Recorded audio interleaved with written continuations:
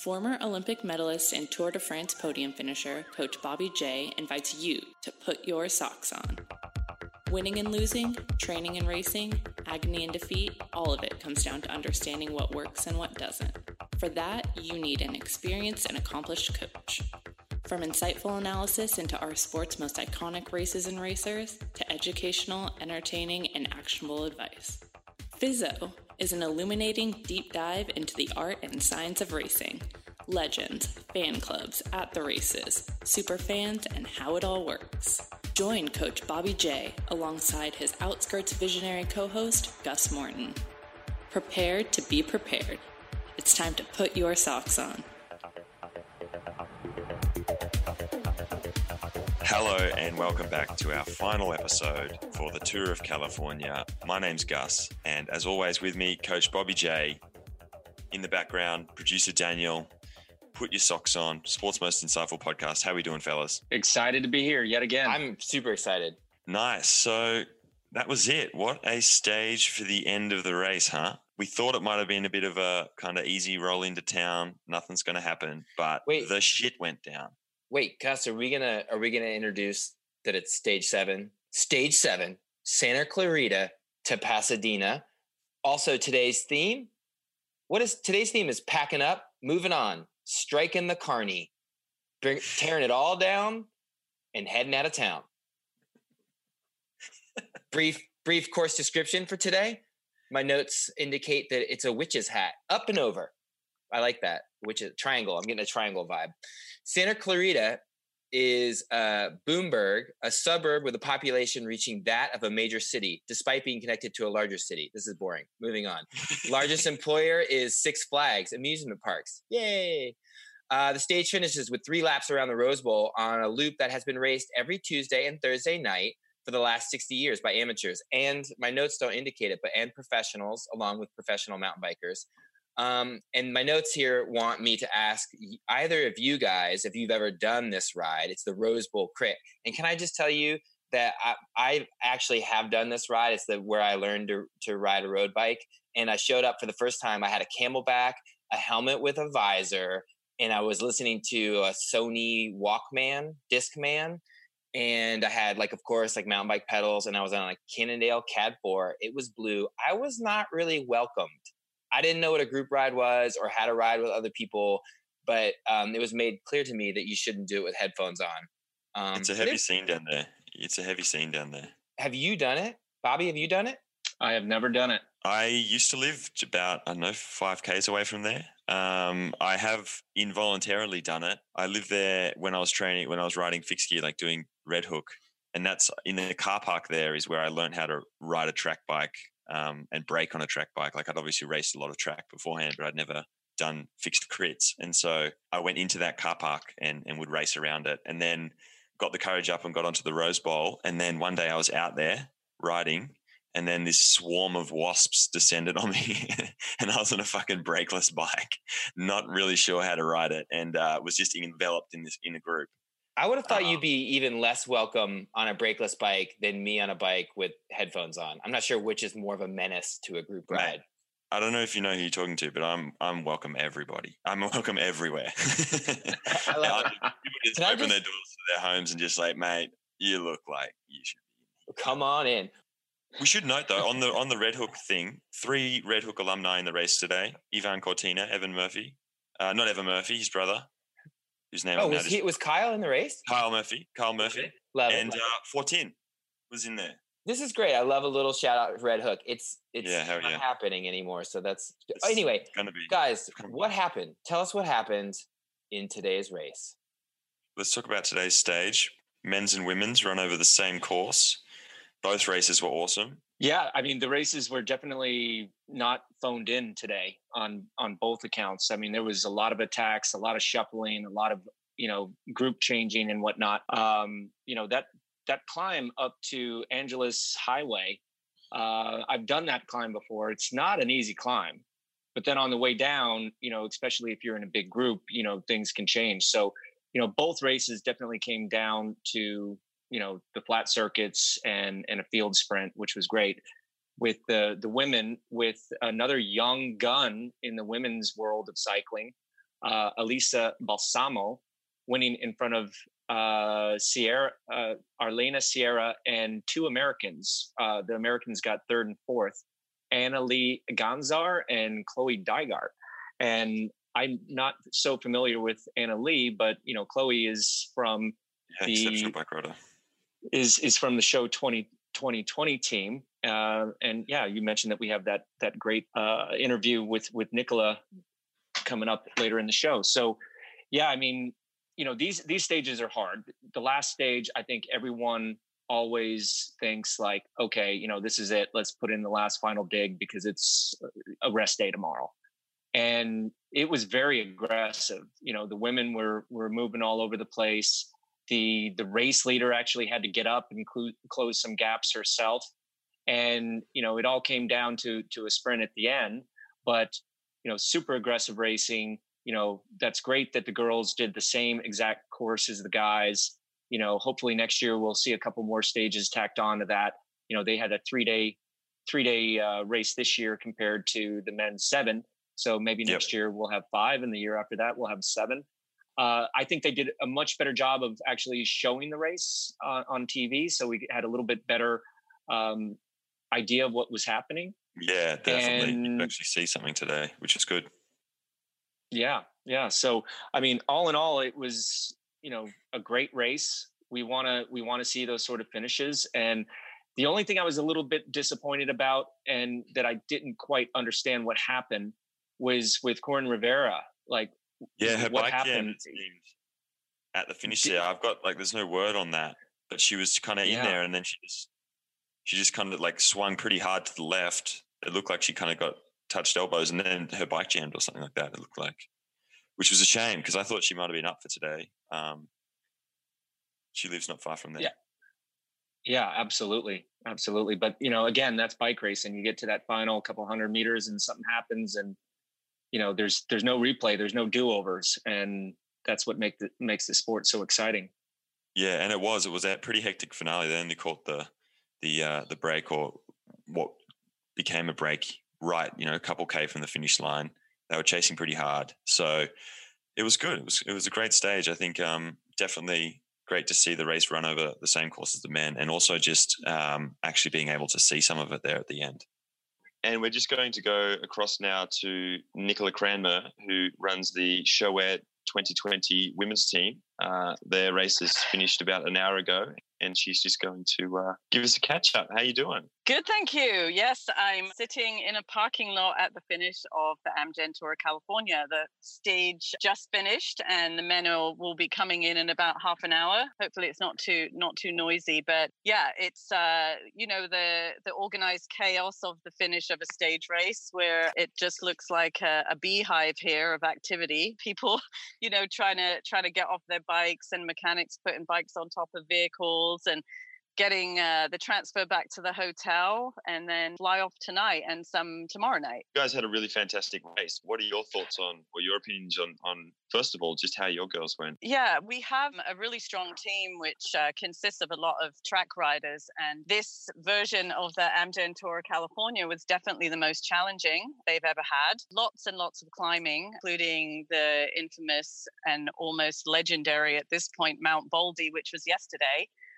One of our riders, she finished in the first group. She got 8th place on the stage, Emma Grant. She's a British rider that came to us earlier this year, actually without a team. She had iliac artery surgery last year, her second leg. Teams didn't want to take a chance on her. And, we saw her as a really promising athlete and gave her the opportunity. And yeah, she rode herself into 8th GC, which in a women's world tour race is really pretty significant. The field was very deep here.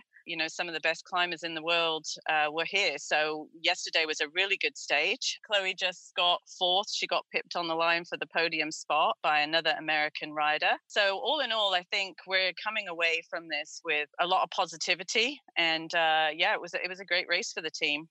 Nicola, this is Bobby. Hey, Bobby. We know this is a long season. I'm quite interested, especially if you're trying to incorporate track riders into a road stage race program. Yeah. Like, where does the Amgen Tour of California kind of fall in your phase plan for these girls throughout the season? Yes. Is this part of a preparation? Is this part of the build phase? Is this the peak phase? Like, where does this fall for your ladies? Yeah, that's a really good question. We've worked with multidiscipline athletes for many years now, and it definitely presents its challenges. But for example, for Chloe, she has a little bit of a different schedule this year because she's got the two-pronged attack with the time trial as well.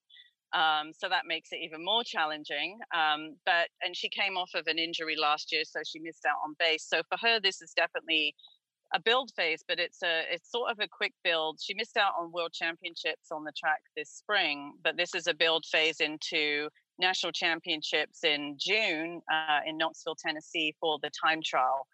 And, our goal, of course, for that is to secure her the win in the time trial. So that would be an automatic for World Championships.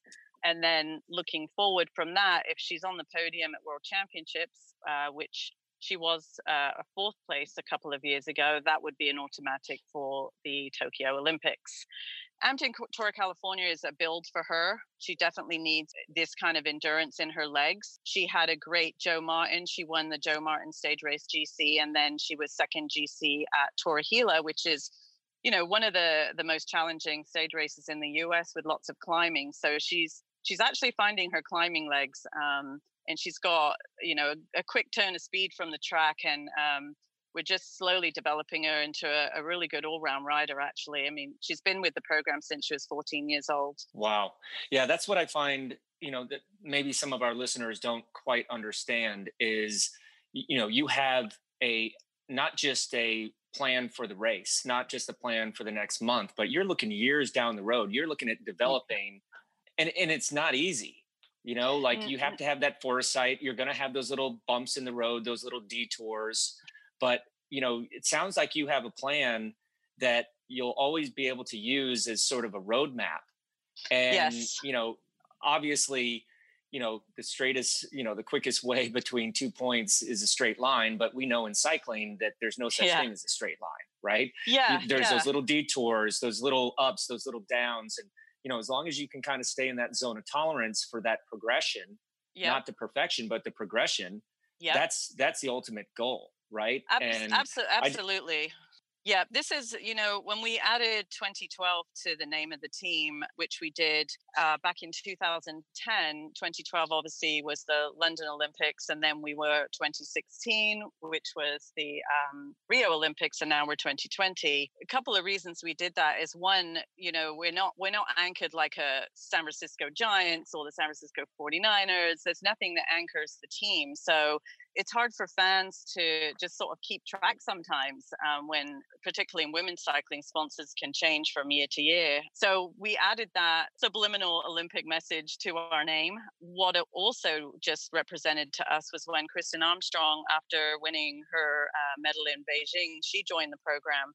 First as a director, and of course she had retired and was not intending to come back. She really helped us create this pathway to high performance, whether it's World Championships or Olympics. And, a lot of teams are driven by what their sponsors want, and that is to win races every weekend. But frankly, a race comes and goes and nobody knows who won the race last weekend, but people do know who won the Olympic medals. And I think that is just a really broad reach as well. Everybody knows the Olympics, not everybody knows bike racing. So long-term goals are absolutely critical for us. And, whether it's developing a young athlete like Corinne Rivera, who also was on our team for 6 years since she was 14 years old, and whether it's, developing her so she goes to race in Europe, it's mission accomplished for us when we see these athletes go and join a World Tour team. I'm blown away. I didn't really realize that 2020 meant that. In 2016, it was about the Olympics, in 2012, and that these girls have been around for so long. And, I know that you have massive experience, and having Kristen around is amazing. And Mari, yep.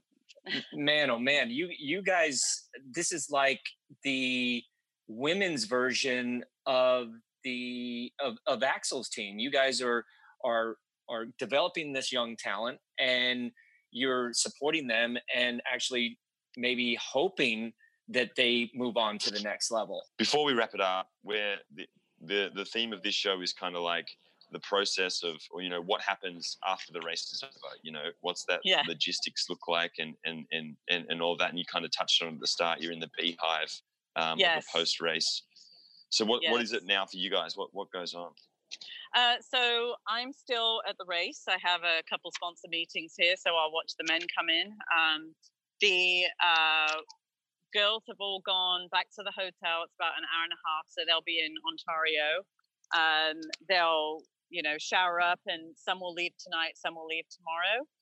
The mechanic will go back and wash bikes, pack the trailer. And then he actually has a 4-day drive, because America is so massive, to Winston-Salem, North Carolina, where we go to the next UCI race, which is a 1.1. There's also a USA Crits race 2 days before that event. And it's, get the show on the road, and the traveling circus just moves across the country from west to east. Thank you so much for your time. Well done this welcome. Week, and let's keep touching base and keep following you guys along as we're on there. So thank you very much. Bye-bye. Take care. Thank you, Nicola. You're welcome. Yeah, and congratulations to Anna van der Breggen and her teammate Katie Hall. They went 1-2. Ashley Molman finished third from the CCC team. That was impressive riding yesterday, especially when I got to go back and watch the stage up to Mount Baldy. Those ladies definitely lit it up with 4K to go, and the two best kind of rose to the top there. And I thought it was, like we mentioned yesterday, that was pretty cool when two teammates come across the line. And I don't think it was a gift, because when you went back and looked at it, Katie was just as strong as Anna, and that was great team camaraderie, cooperation that she gave her the stage win. And congratulations to them. Moving on to the men's race, that was like we said, ran over the exact same course. We talked yesterday a little bit about, is this just going to be kind of like roll over and just let the race happen, or is there going to be some action? And we saw some action halfway up that last climb. Holy cow. There was people going everywhere. You didn't know what was happening. You were questioning, and George Bennett was attacking. And it looked like for a while, like when he did his first attack and he did his little arm flick, I started to question, does George and EF, do they have some sort of like little agreement there? But that was quickly discounted, because, man, I mean, EF was well represented. They have a great team. They just lit it up. And your brother in particular would love to see his power file, what kind of waddies he was pulling up that climb, because he was just stomping on the pedals and not many people could follow. It shredded, didn't it? And I mean, like, first of all, like, Sharkman been taking the race to everybody this year, and he put himself in that break, put himself in the virtual lead. Straight away, it was like, this isn't going to be a procession. This is on. And I love that. I expected George to do something, because we've seen all week he's been out to get bonus seconds here and there. He's just been out to race. And you got to admire that in the bike rider who's as much about the craft of racing as they are about being able to be, high watts per kilo and whatever else. And then, EF split that group down to 14 guys, and then they fused with the front brake, became 25. Asgreen was in there. He was attacking like it was coming down off of the range there into Pasadena, into LA. It was it looked like it could go any way, right? Absolutely. I mean, when that brake goes up the road, and Tadej, I love that name, by the way, Tadej, was a little bit isolated there a couple times. It looked like, oh man, this could go sideways really quick. But again, showing patience, confidence, and just resolve to not panic. I mean, he's 20 years old. He should have panicked there a little bit. Totally calm. It's annoying how mature he is for a 20-year-old. Absolutely. And then, letting some of his teammates come back, and, the group obviously expanded. We knew that Asgreen was going to be dangerous. He made his move. He tried. I think that's what you have to do. You can't just sit there and wait for it to happen. He gave it his best, and it just wasn't enough today. Moving into the sprint, oh man, I tell you, that a sprint on a circuit like that with that many guys, it's not if there's going to be a crash, it's when. there was a touch of wheels. Luckily, only one guy went down. But man, oh man, did you see the instant replay of that Cofidis rider? The Cofidis guy. And that's just like close your eyes and he was able to keep it. He was able to keep it up. And you saw how physical that sprint was. And that's field sprinting. We haven't totally seen that, elbows and little head nods. And let's face it, rubbin's racing. You don't take your hands off the bars. We know that. But, those guys were just getting batted around and, they had the camera really zoomed in on my pick of the day, Travis McCabe. And that poor guy was just getting knocked around like a pinball. And, that's one of the things, being on the national team, these World Tour guys are going to be like, hey, I can take this wheel. And I just thought, even though Travis didn't win, he held his ground. He wasn't disrespectful. He wasn't, arrogant. He wasn't aggressive. He just took it on the chin. And that was great to see, even though that he didn't win. But coming into that final sprint, man, that was just pure power. Wrapping it up, today had it all, right? Like climbing, there was a lot of tactical games being played out. There was a few desperate kind of moves. There was some opportunist moves. And then we had a brutal out and out field sprint, some hooks being thrown, some riders coming down. Mate, Tour of California, the first 4 or 5 stages might have been pretty hurting, but the last couple of days have been fantastic. And I think it's a great way to end that race. Is this a good time to jump into with our super fan, and he can ask us a question about today's theme? We're wrapping it up. Yeah. Is he on the line? Guys, thanks for having me once again. Excited to be here and finish up this week with you. Exciting race today. A nice finale to a hard week for the riders. You talked about it yesterday a little bit, but these have been some long, hard stages with plenty of uphilling. Talk to me about how it feels to survive all week and finish a stage race like this versus how it feels to have to hop in the team car early from either getting sick, crashing out, or in Taylor Phinney's case, getting time cut earlier this week. What's that dynamic like? Oh boy, that's a tough one. Yeah, I mean, as a bike racer, you always want to finish. And that's why we see guys finish with broken bones, kinesiology tape all over them, bandages, because the worst feeling in the world is having to abandon your team. It happens to everyone, but getting in that car is it's like crossing a threshold back to reality, because you're in a bubble. You're getting taken care of and, massaged every day. You have, food everywhere. And then the moment that you get in that car, it's reality. You're not getting all that stuff. And it's a very hard transition. It's a very brutal transition. And you just want to get out of there as soon as possible. And a lot of the times, because of, where you finish or the nearest airport, or you can't change your ticket, sometimes you're forced to stay with the team for a couple days. And that is the loneliest time you could ever spend, because, you were in the family, in that circle, and now you're kind of not, and you don't know, how to breach that, or, where you should take your distance. And, it's a lot of things go on inside your head. So, not being able to finish a race because of an accident is one thing. Being time cut, they're all the same. If you have to abandon your brothers, abandon your family for one of those reasons, it's the worst feeling in the world.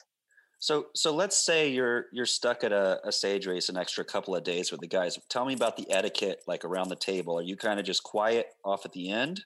Is it okay to ask for a massage if you're still sore from a crash, or are you just kind of like keeping a low profile, Bobby? Yeah, you're definitely keeping a low profile, because, the staff works incredibly hard.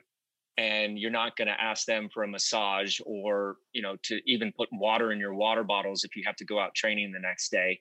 You're pumping up your own tires. You're trying not to be a burden to the team. And that's very, very difficult to do. And that's why I think the best thing to do when a rider does have to abandon a race for one reason or another is just get him out of there, because you don't want, he's not going to recover any faster in that situation. He's going to recover faster home. I always referred it to the race after the race. Like you're together for a week, 2 weeks, 3 weeks, but you just want to get out of there and back to having coffee out of your own coffee machine, sleeping in your own bed, petting your dogs, kissing your kids, hanging out with your wife. And it's kind of crazy how it's like all of a sudden after a race, it's like a grenade just explodes. Like everyone's going in so many different directions. And it's almost anticlimactic. Like you wish that there'd maybe be, a party or a dinner or a debrief or something like that. But a lot of the times it's just like, get the hell out of Dodge. That makes sense to me. When you were talking about the moment it hits you, like you buckle your seatbelt in the plane and you're like, it's like finally behind you. And then you just, all of a sudden it hits you like an avalanche, probably. Like you just the all best of a sudden, way to describe it. Sudden over. Like when you were talking about that, Bobby, I was like, yeah, I can only imagine, but yeah. The best way to describe it is you go from being the most important person in the world and everything being done to you to a guy who's sitting in your aisle seat on the plane that you just raced to make, and he's already fallen asleep. And so you've got to sit in the middle, and both those two dudes have been working on the roads for the last week. They stink. And thank you so much. That was fantastic. That's the end of the show, the end of Put Your Socks On Tour of California, the pilot season. Bobby J, Coach Bobby, how fun's this been?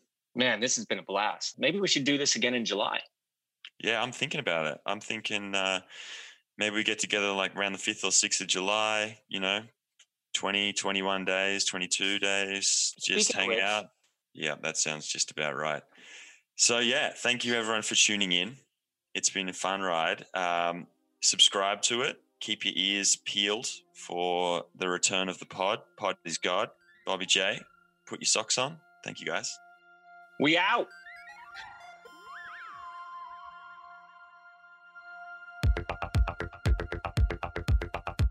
VeloNews Voices is a new multimedia platform featuring a collection of cycling luminaries, each with their own distinct point of view and channel. Coaches, athletes, movers and shakers, visionaries, the old guard, the new guard, the vanguard. VeloNews Voices is how and where the story of our sport is being told now and into the future. Fizzo is hosted by Bobby J and Gus Morton. Produced by Manual for Speed, edited by Eddie Rogers, and a special thanks to our anonymous superfan. Don't forget to share, follow, and subscribe on SoundCloud.